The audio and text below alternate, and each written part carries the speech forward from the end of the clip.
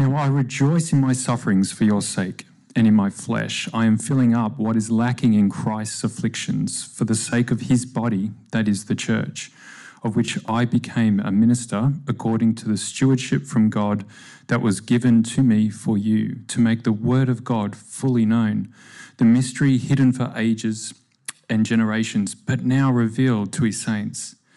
To them God chose to make known how great among the Gentiles are the riches of the glory of this mystery, which is Christ in you, the hope of glory. Him we proclaim, warning everyone and teaching everyone with all wisdom, that we may present everyone mature in Christ. For this I toil, struggling with all his energy that he powerfully works within me. For I want you to know how great a struggle I have for you, and for those at Laodicea and all who have not seen me face to face, that their hearts may be encouraged, being knit together in love, to reach all the riches of full assurance of understanding and the knowledge of God's mystery, which is Christ, in whom are hidden all the treasures of wisdom and knowledge. I say this in order that no one may delude you, with plausible arguments. For though I am absent in body, yet I am with you in spirit, rejoicing to see your good order and the firmness of your faith in Christ. This is the word of the Lord.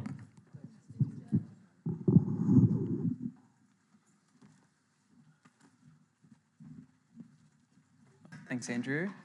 Might need to be unmuted up the back. It's doing double duty, reading the Bible and running sound. Is that better? There we go. Good morning. Good to see you guys. Just a little bit of family news. When we this morning at the 8:30 service, we farewelled Gary and Jane Vanderzon, who just for this season are sort of saying we are going to move back to the church we originally came from in Umina, Hope Church. So please keep them in your prayer. Pray that they would continue to grow in maturity in God's word and continue to cling to the faith in Christ. We send them off with blessing. There's nothing that's happened, just they're sensing for this next season that's where they'd like to be. It's a little bit of news to update you on there. It's a song from Hamilton, teaching them to say goodbye. Nicole, is that one of the songs? Yeah, you've seen it how many times now? Only a few. That's code for like a dozen. Cool. We're gonna pray together. Lord God, thank you for your word. Thank you that you're a gracious, good God who speaks, who reveals himself to us. We pray, therefore, that we would see wondrous things in your word this morning. In Jesus' name, amen. Tell me what you think of this. I reckon for us as Aussies, we try to insulate ourselves from suffering as much as we can. True or false? True? Yeah, okay. So for example, when I go to the dentist, I get like this horrible feeling in the pit of my stomach. Do you get that as well? I remember one time, Glenda's going, oh, no way, I'm fine. Well, all right, Glenda's going to embarrass me because let me tell you about the time I went to the dentist when I was a little bit younger. I went and it was the first time I had to get fillings, right? Or first time I found out that I had to get fillings. The dentist was sort of standing across from me behind the little desk booth thing. And I remember him saying to me, sorry, Dan, we're going to need to put some fillings in. And it's not a big thing on the pain scale, is it? Except in your wallet. That'll hurt your wallet, but it won't hurt that much in your mouth. Anyway, he said that to me. The next thing I remember is being on the floor as I'd fainted. Which, unfortunately, I've got a ton of these stories where I just react very poorly to physical pain and to medical pain in particular. The problem as well was when I fainted and fell over, I almost whacked my head on the coffee table. Which then I would have probably had to go to hospital, which would create another problem. So I just didn't go to the dentist for another 5 or 6 years. None of us like suffering, me particularly, whether it's medical or it's physical, financial, relational, emotional. None of us like suffering. And so I think for us, particularly here in the Western world, we sort of say, oh, I'll avoid it at all costs. Perhaps that's also true for suffering as a Christian, do you think? Suffering as a Christian. Most of us don't like being rejected if we choose to try and tell someone that we're a Christian. I remember, for example, when I was back in uni, I had a good mate that I was talking about my faith with, and he just straight out called me an idiot. He thought it was idiotic that someone could believe that God created this world. And no one likes that. That's not a fun experience. Most of us don't like the awkwardness or the social shame, as it were, of trying to share the gospel with someone and, have I said the right thing? Do they think I'm crazy? They think I'm weird? Most of us don't like that.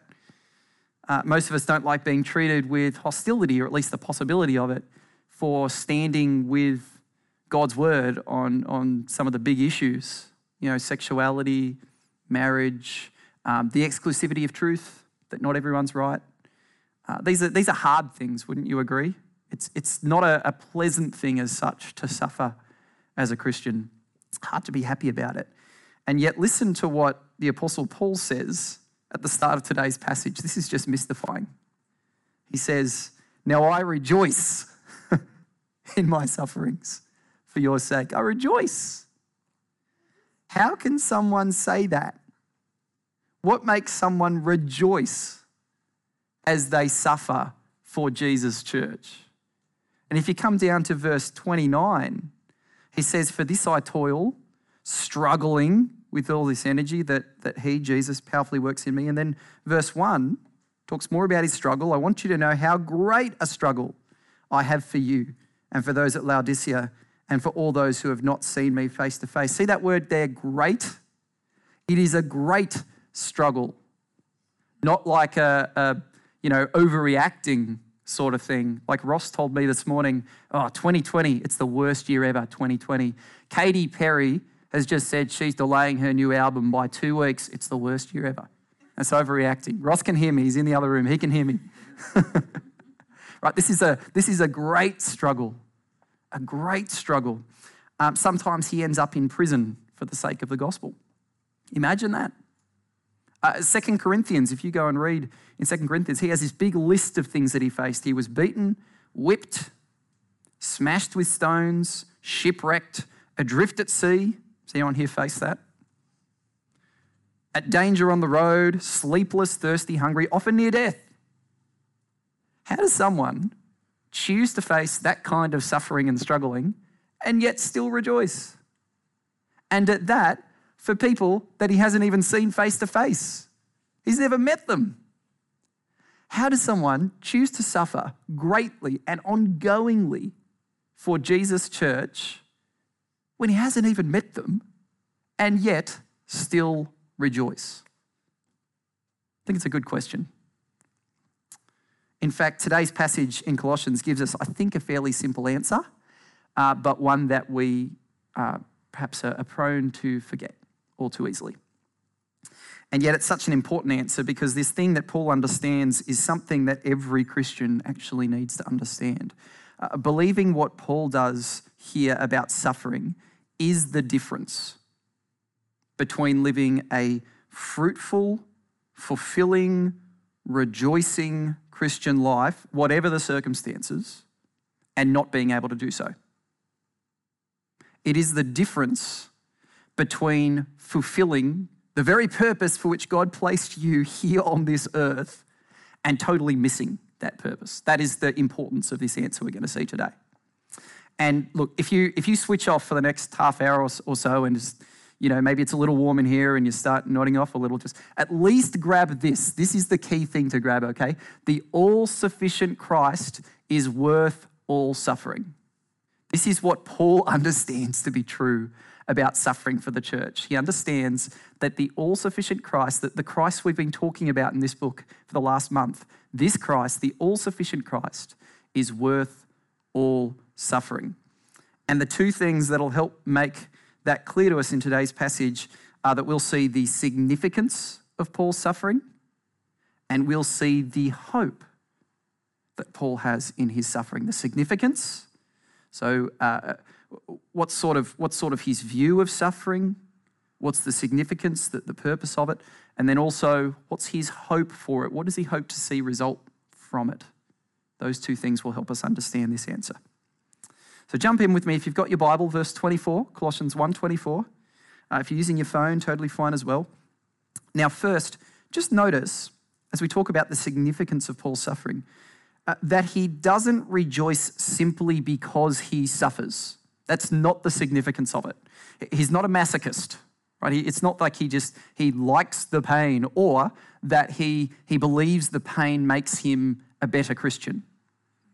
Now, there are some people across history who have held that view, that if you suffer more, it shows that you're holier. It shows that you're better, or maybe it makes you holier. Maybe, in fact, you've seen an image like this one before. So the first guy there has a whip. He's actually sort of also whipping himself on the back. A bit weird. The second one, same deal. This is called self-flagellation. Maybe you've seen like a scene in a movie set in the Middle Ages where the monks will be walking around, working themselves on the back, or they have like a board, a plank of wood, and they whack themselves on the face. It doesn't do anything for them. It doesn't actually increase their holiness, right? It just gets them closer to like a nose reconstruction or something. This does nothing for someone's holiness. And that's not the kind of suffering that Paul's talking about. He doesn't just rejoice in suffering itself. He rejoices because of who he suffers for. Because we tend to choose to suffer for people that we think are important. Isn't that true? Like, for example, why is it that a parent will drive all the way up to Budgewoi on a Saturday morning early in the middle of winter, right, to drop their kid off to a soccer game, and then half an hour later they'll turn around and drive their next kid down to Yamina to watch another soccer game? And kids' soccer games are not thrilling, okay? Like you don't drive there with anticipation going, "Ooh, I can't wait." Right, now, why would a parent do this? Top of the coast to the bottom of the coast? Because they love their kids. Because their kids' good is actually worth more to them than their own comfort. Those of you who are parents obviously understand that. We will come to understand that, God willing, one day, as will some of us here. For Paul, the church is more important than his comfort. He loves the church. And so he's willing to suffer for the church and rejoice even as he suffers for the church. This is the significance of his suffering. It's for someone, it's for Jesus' church. Now, in fact, the importance of the church is so great to him that in verse 24, and this is actually really perplexing, in verse 24, he talks about his suffering for the church in the most striking way. Do you see it there? He actually talks about his suffering for the church in the very same breath as he talks about the suffering of Jesus Christ. Take a look at it. He says that in my flesh, I am filling up what is lacking in Christ's afflictions for the sake of his body, that is the church. Obviously, we can hear how important this is to him. He's talking about the sufferings of Christ and his own sufferings, and there's some connection. But at the same time, what on earth does he mean when he says that? do you, as you read that, get a little bit confused, or you wonder, because what's wrong here? Where he says, what is lacking in Christ's afflictions? Just give me a bit of feedback. What does that sound like? Yeah, good. Christina says, it sounds like Christ's suffering on the cross is not enough. In fact, historically, back in about 1343, give or take, the Pope released something called a papal bull, like an announcement saying, here's what we think this verse of the Bible means, and here's what we believe as the Catholic Church at this time. They drew on this verse as one of their points of evidence for why Jesus' sacrifice on the cross is not enough and that you need to do good works to be saved. Now, were they right? Absolutely not. We know that, right? We know that is not right. The reason we know that's not right, we can actually get from this very letter. If you jump back to verse 13 and verse 14, look in your Bible. Verse 13, verse 14, we looked at this a couple of weeks ago. It says this, He, God, has delivered us from the domain of darkness and has transferred us to the kingdom of his beloved Son, in whom we have redemption, the forgiveness of sins, and there is no lack. Right? Consider the image there. He's not saying Christ got you part way into the kingdom of God. No, it's a transfer from one to the other. And he's not saying you're partially forgiven. No, you are redeemed. You are forgiven of your sins. Why? Because Christ on the cross suffered God's judgment in our place. He took all of the sins of his elect people and died facing the judgment we deserve, totally once for all, taking our sin away. It is cast into the depth of the sea. It is removed from us as far as east is from the west. God's word is so clear on this. There is nothing lacking, redemptively speaking, in Christ's sacrifice. Agreed? So what on earth does Paul mean? In my flesh, I am filling up what is lacking in Christ's afflictions for the sake of the body. Now, I want, again, just to get a bit of feedback from you guys, what do you think he means? And I'll give this little preface to it. If you go Christian scholars, you go and read the commentaries, and I have been the last couple of weeks, you'll actually find some difference of opinion on this because it is one of the most debated verses in Scripture. So chances are, if you're thinking something, someone else has thought it before. What do you think? How do you take this? What do you think Paul is saying? What's lacking, and how is he filling up that lack?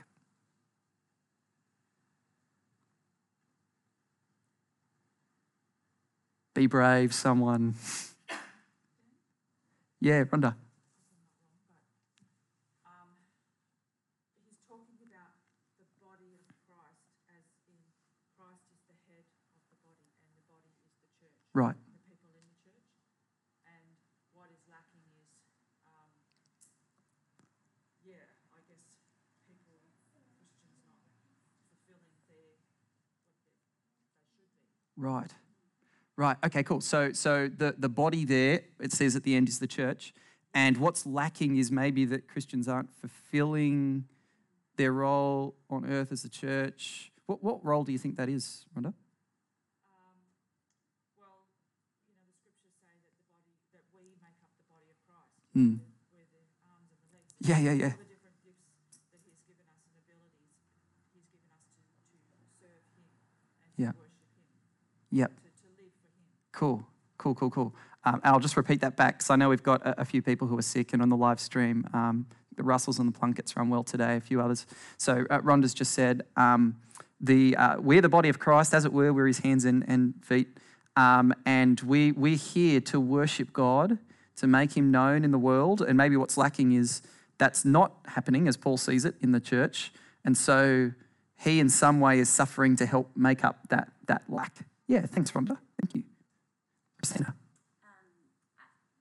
It could be that Christ died and he suffered, but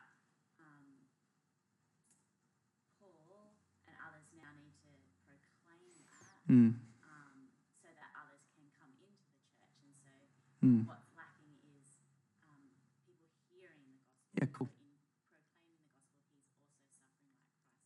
Cool.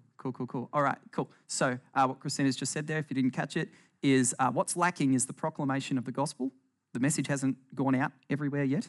And correct me if I'm wrong. I'm just making sure I've got what you're saying. And so Paul suffers so that the message can go out and more people can come into the body of Christ. Is that right? Yeah, so under that view, kind of, it's not the propitiation of Christ that's lacking. It's not in his sacrifice. It's the presentation of Christ that's lacking. The preaching of Christ that's lacking. Yeah. Give me one more. Anyone else have another view? Just to piggyback what Christina was saying. Yeah, cool. We continue on in verse 25, of which I became a minister according to the stewardship from God that was given to me for you to make the word of God fully known. Picked up on that as well. Yeah, good. You can see we continue on the context of then he Great. goes on to Thanks, April. Yeah, that's good. So you go on, keep reading, and it tells us, verse 25, 26, that he aims to make the word of God fully known. So that backs up what Christina's saying in terms of presentation.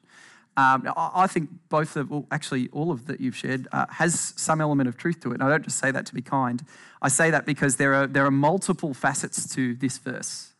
And if you're part of a growth group, then this week you're going to dig into some of those different interpretations and work out what you think is the most accurate. So if you've got a bulletin, there's an article in that will help you do that.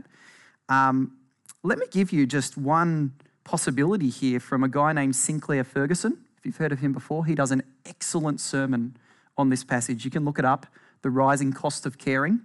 Here's what he says, and this is not incompatible with what you ladies have said, but maybe also just gives it another layer.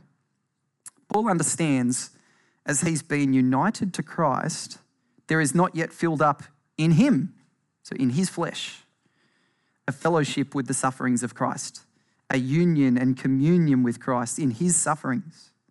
And this is going to go on in his life and on in the church until finally all the ransomed of Jesus Christ are brought home safe and secure to the heavenly glory.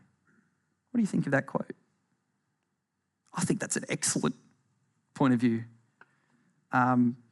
Not to discredit others, but actually to add to them. What's lacking here? What's not yet filled up, or what's not yet filled up is Paul's suffering with Christ as a result of being united to him, right? A result of being in unity with Christ. And his life and his ministry goes on as he makes the word of God fully known, as he proclaims the message, as he leads the church. And as he does, he keeps filling up that amount of suffering in himself as he shares in deeper and greater fellowship with Christ. So it's actually relational. And there's nothing wrong there with Christ's suffering. It's not lacking. It's Paul's fellowship with Christ in his suffering that's lacking, that he now fills up as his ministry goes on. Since he's united with Christ, he will suffer with Christ. And this is such a key thing to understand about following Jesus. Paul actually references it elsewhere in 2 Timothy 3:12. He says, "Indeed, all who desire to live a godly life in Christ Jesus will be persecuted." No exceptions. If you desire to follow Christ, you will face persecution. Or put another way, in Romans 8:17, this is a beautiful picture. He describes us as heirs of God, sons and daughters, and those who will inherit all the promises that he has for us, all that are a yes in Christ Jesus. And then he says, well, we're heirs of God and fellow heirs with Christ, provided, if we suffer with him in order that we may be glorified with him. Do you see the chain there? We are heirs if we suffer with him, and then we'll be glorified with him. Think about it this way, right? If you're in Christ, then you're united with him. And it's like when you step onto a plane. None of us are going to be doing this anytime soon, particularly not to Queensland, right? Borders closed. When you go onto a plane, whatever happens to that plane is now going to happen to you. So if the plane reaches its destination, Brisbane Airport or whatever, so will you, right? If the plane hits some turbulence along the way, what's going to happen to you? You're going to bump around. You're going to feel it. Yep. And so we're in Christ. It's like being in the plane. We're in Christ. Will we reach the destination if we're in Christ? Yes. We will be glorified with Christ. Eternal life with him. But if Christ faces turbulence along the way, then so will we. And in the world today, there is a lot of turbulence against the name of Jesus. A lot of people who show hostility to him and rejection to him. And if we are in Christ, if we're in the plane, then we'll feel that too. The very hostility that people have against Christ and against God's word is the hostility that they'll show to those who are united to Christ. And Paul understands this. He accepts that this is part of the significance of his suffering, that he suffers for the church, for the sake of the church. There's a purpose to it, and it's with Christ, part of his fellowship with Christ. As I said at the start, I think we find it hard to suffer for the church and for the sake of Jesus. And let me just ask another question here. What might be things that people do to avoid suffering for Christ and his church? What might they do to avoid that?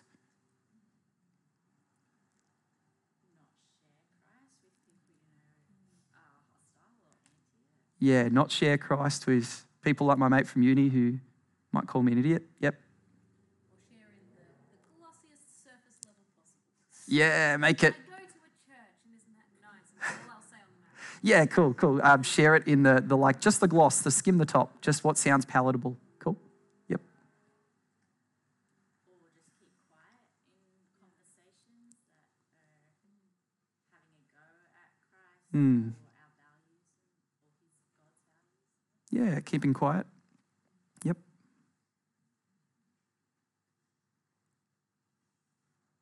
Anything else?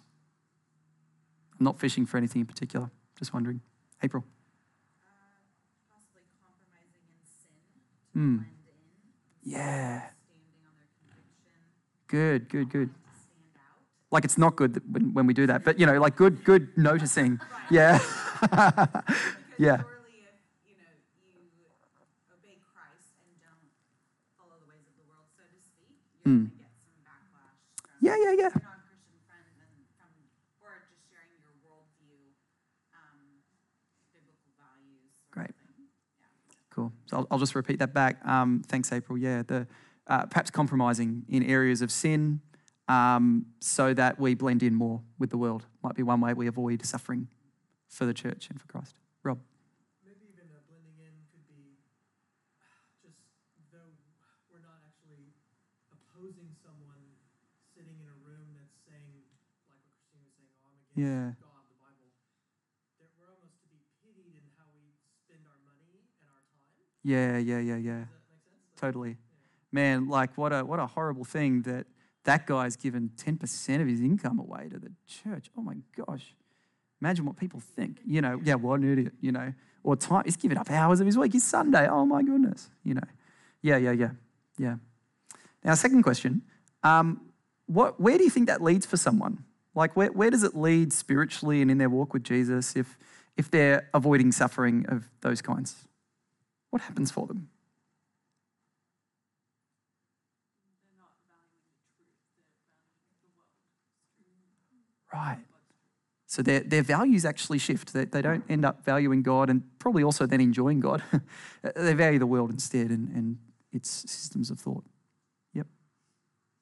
April. I think as a Christian too, you really miss out on a deep fellowship with Christ when you compromise. Yeah. Just quickly popping in my head, just experiences when I was in uni. I would experience suffering to some relative degree. But Yes.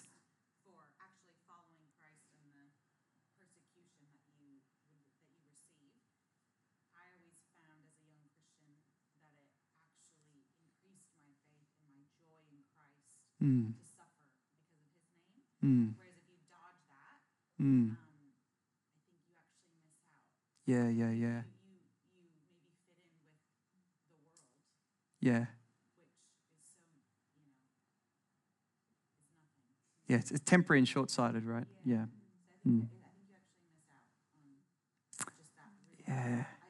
You read too about the persecuted church in countries where Christians are genuinely persecuted in a very real way. And I've read before that they actually pity or feel sorry for first world countries. Yes. We don't experience the sufferings they do because we don't share in the Yes. Christ and Yes. in the fellowship that. Gosh, yeah, what an insight. Yeah. And I thought, wow, Yeah. good insight. Well, yeah, because we, just to grab that again, when we choose to avoid suffering, we miss out on deeper fellowship with Christ, which Paul, I think, would absolutely agree with, wouldn't he? Because he says, I'm united with Christ. That means I'll suffer. And when I suffer, I rejoice because it actually helps me experience greater unity with Christ.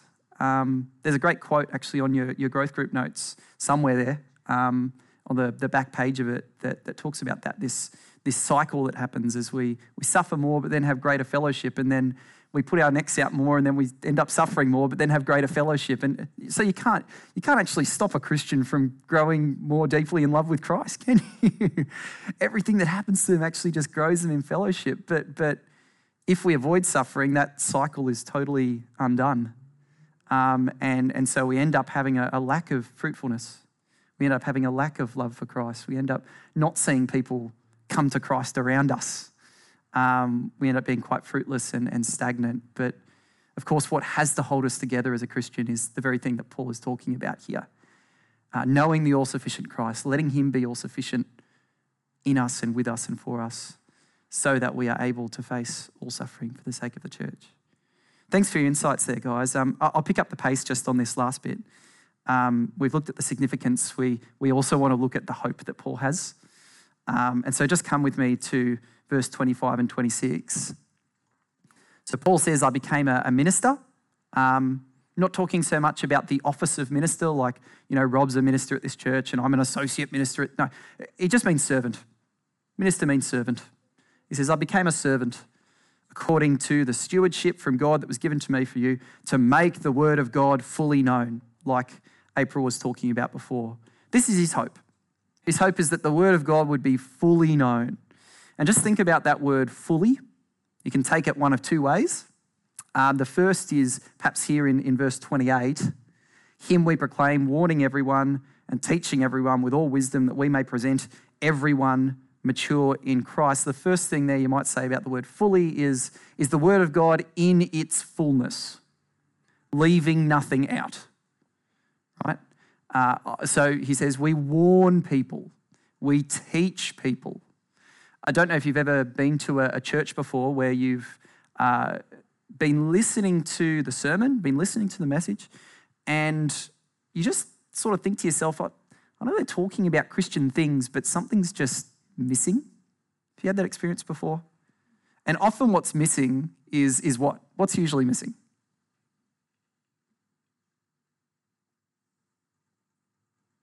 The fullness of the gospel in some way. In some way, yeah. That the gospel is like half presented, but they're missing the other half. And the other half usually is something to do with sin or to God's judgment or the reality of hell, all these things that we hold to be true from God's word, but are left out, perhaps to make it more palatable. And usually it sounds something like, God just wants your best life now. And he's a God of love and acceptance, and he's just all for you and has good things for you. And that's true. It's true. But it's missing out on the fullness. God is a God of love and of mercy and of judgment and of wrath and of kindness. He's all of these things. And when you take sin out, there's no need for Christ to die. Why did he die if we're not sinful? Why did he die if we don't need to be spared from God's judgment? Why did he die if there's no hell to save us from? And so Paul says, I don't shrink away from this. I warn people. I warn them. I warn them about just the truth of what the gospel is in its fullness. All of this about sin and judgment and hell, but of the God who is loving and kind and brings forgiveness through Christ. So that's the first part. He makes the word of God known in its fullness by warning people, by teaching them. And we might assume here in Australia that people know the gospel, right? We're a quote-unquote Christian country. We're not. People don't know the gospel. They don't at all. If you go and ask someone that you know doesn't know Jesus, and you say, well, what's your understanding of what Christianity is about? I guarantee you'll hear one of two things. You'll either hear it's an antique relic from the past that is sometimes comfortable for people, particularly older people. So it's like a crutch that people lean on, but we don't really need. Or you will hear it is a dangerous cult, an abusive cult. Guarantee you. You will hear one of those responses. But they have totally missed what Christianity actually is about. And so Paul says, I go out to teach. I teach. I want to make it clear that Christianity is about Christ and this gospel that he's come now to bring. And so warning and teaching, his ultimate hope is that people would be presented mature before God. Presented mature. And what a beautiful image. We heard last week that we would be presented blameless, without blemish, holy in his sight. That's the image that Paul has in mind here. Someone who, the original language, the word presented is actually to stand beside. Okay, so it's like Paul saying, here's someone that I or that someone in the church has brought the gospel to, and they've been warned, they've been taught, and now they believe. They've turned to Christ. And then the teaching doesn't stop there. It continues as they gather as part of the church and read the word with each other. And they continue to teach. And now, here they are in glory. The plane has landed. And it's like Paul standing beside them, presenting that they would be presented mature. And here they are at the end of the journey. They've made it. What a beautiful image. And God says, Paul says, that's my hope.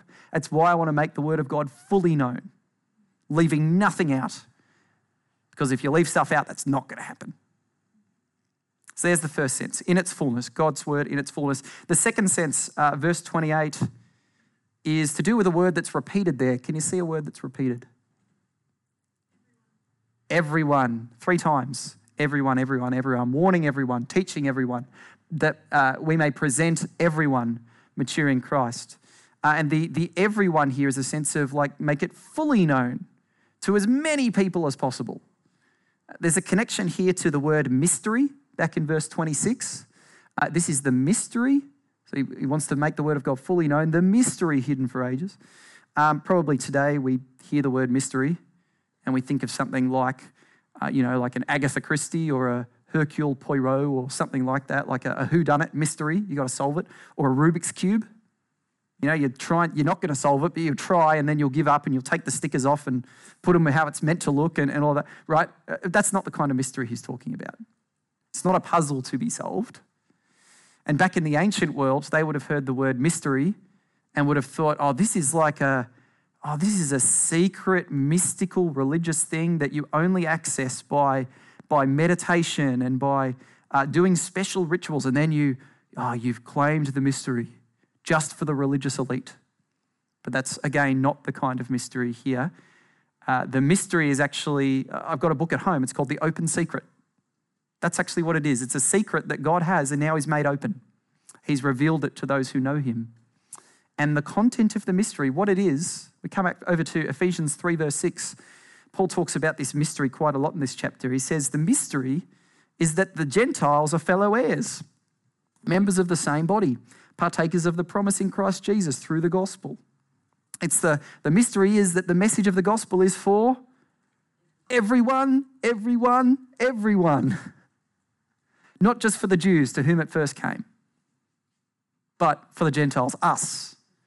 The Colossian church, right, who are full of Gentiles and that we saw in the passage last week, were once alienated, hostile in mind because of their evil behaviour, but God has now redeemed in Christ. This is the mystery. He's come for the Gentiles. He's come for everyone, even us, literally on, like, here's the Middle East, here's us, other side of the world. 2,000 years later, this mystery has come for us. The lid has been opened on the treasure box of this mystery. And it is a treasure. It is a treasure. It is of supreme value. That's why you get Paul using words like riches, the riches of the glory of this mystery, which is Christ in you, the hope of glory. Or in verse 2 and verse 3, you see as you go down, reach all the riches of full assurance of understanding and the knowledge of God's mystery, which is Christ, in whom are hidden all the treasures of wisdom and knowledge. So opening the lid of this mystery actually reveals a vast collection of riches. And think about it this way. If you've got lots of wealth, if you've got lots of treasure and lots of riches, well, you don't need much more, do you? Like, you're secure, you're safe. Your future is made certain, it's sorted out. What about having the riches of Christ Jesus? What about having the riches of Christ in you, the hope of glory? Is your future secure? Absolutely. Christ is in you. Reflect on that. Reflect on the treasure of this, right? This Jesus that we've been talking about for the last month, right? This Jesus who, through whom everything was made. Colossians 1:15. In whom all things hold together, moment by moment. For whom everything exists. Through whom we have redemption, the forgiveness of sins. And who is the preeminent Lord of all creation, the one sitting on the throne. This Jesus Christ now lives in you. Paul says that plural, like to you, the Colossian church, to you, the church gathered across history, and to you individually, if you have faith in him. Christ in you. This is the mystery that is now open. This is the treasure box that is now unlidded. Do you want wisdom? Do you want wisdom? Well, look to Christ in you, the one in whom all of God's wise plans have come to fulfillment, his plans in eternity past to allow sin into the world, but then redeem people from sin and make a new humanity in the church. Christ has all the treasures of wisdom in himself. Do you want knowledge? Look to Christ in whom you can know God. Do you want assurance? Then don't look to the assurance of having good health or having enough money in the bank or a good relationship, whatever. Look to the assurance of Christ in you, the certain hope of glory. The plane is going to land. This mystery is so valuable. And that is why Paul cannot help but proclaim it. And he's willing to suffer in so doing. Because the significance of this mystery is so great. It is for the church who he loves. And it is with Christ in whom he shares deep fellowship. And his hope for this mystery, this message is so great. Because he hopes to see the word of God fully known, nothing left out, bringing people to maturity, presenting them before Christ. As many as possible. And the reason that he can suffer is because he understands this. It's that the all-sufficient Christ is worth all suffering.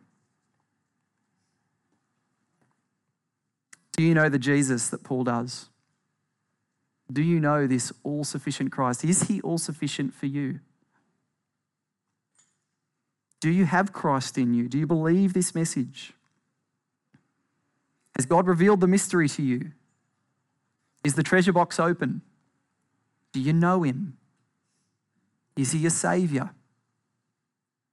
Is he your Lord? And I don't just mean the preeminent Lord on the throne out there, but in your life, over every decision.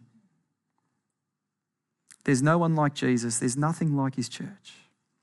And it's why you have people like Paul and many others across history, Christians, who have been willing to suffer with Christ for the sake of his church, to carry the gospel forward. People willing to face prison, people willing to face social stigma, people willing to be embarrassed. It's why you have people in this church willing to give up things for the gospel. There's one guy I know just this week who is giving up his lunch break every Friday. He's just started giving up that lunch break every Friday to read the Bible with a friend. It's great. I was talking with someone in the 8:30 service who has been trying to share the gospel with co-workers and is copping flack because of it. She's willing to embrace suffering because she knows the all-sufficiency of Christ. This is why there are Christians who are willing to face social shame, willing to be rejected, willing to face hostility, willing to push through the pain barrier, knowing the purpose, knowing that they will have deeper fellowship with Christ. It's why people give up more money, more time to serve the church. Will you give yourself for Jesus' church, and will you choose to let Christ be all sufficient for you? Let's pray. And after that, if there are a couple of questions, I'm happy to take them. Lord, you are all sufficient for us. We so easily forget it, but you are, and we are so forgetful and so wrapped up in the causes and concerns of this world and our own flesh. We trust you, Lord, to be all sufficient for us in Christ, and please help us, therefore, to face and even embrace and rejoice in the suffering that we face for the sake of Christ and his church. Increase our fellowship with him, we pray in Jesus' name. Amen.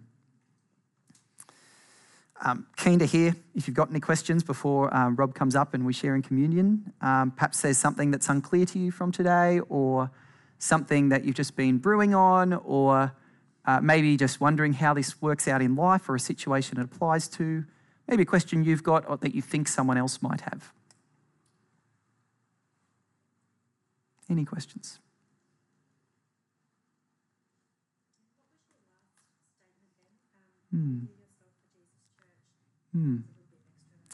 Will you Yeah, will you give yourself to Jesus Church, and will you choose to let Christ be all sufficient for you? Yeah.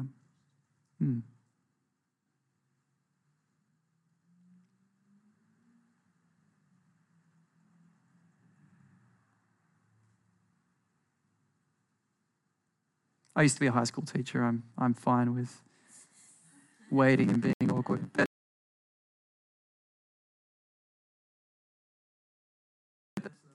yeah, mate. Like, I guess as you read this passage Mm. and thought about, all right, where would you be concerned about us as a church? Oh, sure. Like living in the 21st century, Totally. 2020 in Australia. Like, obviously, people are going to come and arrest us. Hopefully not. Yeah. But like, where would you be concerned? Like, oh, I'm not sure if this, like, Yep. they'd be willing to cop that on the chin or not. Like, Yeah. does that make sense? Totally. Cool. So I've been a pastor here now for 9 years, since starting MTS initially and then going on. That's a fair number of runs on the board, isn't it? and I've seen plenty of change in this church. One of the things that I think, because like we can talk about getting out there and preaching the gospel and doing more and all that sort of stuff. At the end of the day, though, ultimately, there are people that each of you can have conversations with about Jesus that I can't, and that Rob can't, and elders and deacons can't. And probably as a historical statement around the state of our church, over the last 9 years, I would say it's a real minority of people that have been consistent at doing that. And I think that the reason for that, there's probably has two reasons. One is connected to maturity. So the more we know Christ, the more we see the value of this message, and the more we, right? So there's a gradual maturing there that still needs to happen, I think, in many of us. And I'm on that journey too. I don't say that from my high horse. But also I think the other reason is just because people's opinions and the things of the world just matter more to many of us than Christ and the gospel. And I remember reading a quote actually from, what's his name? It was one of the brothers, Brother Andrew or Brother Ewan, one of these sort of, a Chinese Christian who had faced incredible suffering and incredible persecution for the gospel. And he had been imprisoned, awful things had happened to him. He once went to Germany, and there was sort of the statement you sometimes hear go around that, oh, well, when people try to share the gospel and get kind of rejected and have bad things said about them, that's not really persecution. Real persecution is where you spill blood, like Brother Andrew or Brother Ewan or whatever. He had that statement put to him when he was in Germany, and he said, oh my goodness, no. Like I would actually prefer to face what I did than face constant hostility and constant rejection, because that it plays with your emotions in a certain way, and it's so relational. Whereas if someone's torturing you, he says, it's just physical. You can deal with it. I know that just sounds crazy, right? Oh my goodness. But he said, no, it's real. It is real. When you're struggling to share the gospel with someone, there's the emotional and relational dimension to that is significant. And unfortunately, I think for a number of us, we've let that con us into thinking that, we can't do it. It's too hard. They won't listen. And we let it just get sunk under entertainment and whatever else. So just to answer your question there, Rob, I think that if we are constant in taking part of God's ordinary means of grace, reading the scriptures every day, most days at least, praying, gathering as part of the church, continuing to grow more in love with Jesus, that will help.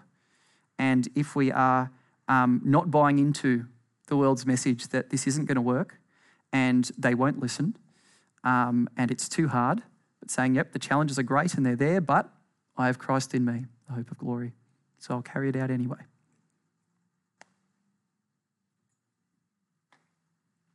Any other questions? Any other thoughts? Yeah, Ezra. My question is not about Colossians.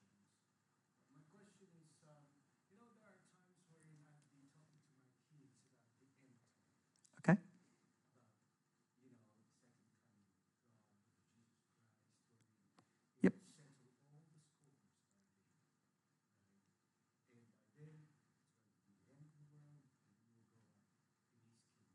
Mm-hmm.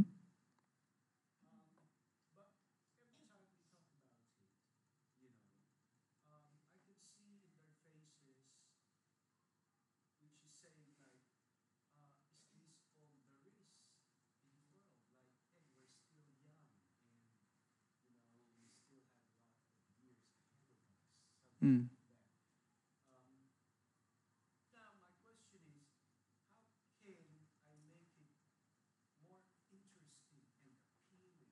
Right. Right. Yeah, cool. All right, just to repeat that. Yep. Great. Yep, okay. Okay. I disagree with that statement, but okay.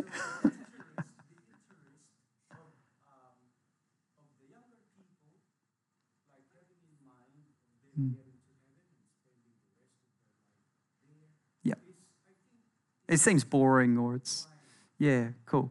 I'll respond to you there, Ezra, just quickly. Thank you. So what Ez is saying there is, and correct me if I'm wrong, but he talks to his kids about Christ coming and being in eternal life with God, and it's like sometimes the eyes just glaze over, and it's like, what's the significance of this? Is this all there is? Look, I've shared this story before. What's his name again? I've just had a mind blank. Richard Baxter. Heard of Richard Baxter before? Puritan preacher, one of the most prolific writers in the history of the English language, actually. He's like 4 million words or something. Crazy guy. Early on in his walk with Christ, he realised the very thing that perhaps the kids are realising. I'm not excited about spending eternity with God. For some of us, it's a bit like, the Philadelphia cream cheese commercial that used to be around a while ago, where they're angels on clouds and they just pull off the foil from the cream cheese and it's just all white and, what is that? Are we standing around with wings and halos and singing and that's it? So Richard Baxter sort of decided, well, what I'm going to do is I'm going to go to the scriptures and I'm going to read and see every reference I can to why is Christ worthwhile? Why is knowing him good? And what are we told about what eternal life will be like? And he said, I'm going to meditate for half an hour on those scriptural truths every single day. Right? He's sort of a hardcore bloke, in case the 4 million words didn't clue you into that. And so he did that every day, and it absolutely revolutionised his relationship with God. It was spending the time in the scriptures and reflecting on them.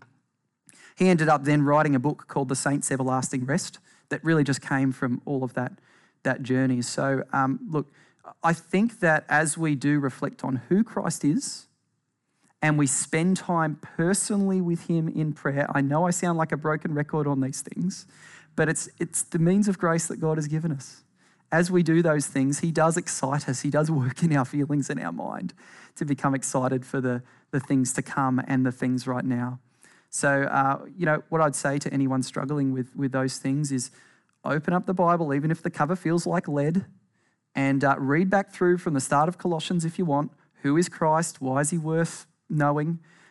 What's coming? And meditate on those things. If you can't do half an hour, and I struggle with that, then start with 5 minutes. Start there. I encourage your family to do that, Ezra. Cool. We might finish it there. Rob, do you want to come up and we'll share in communion together?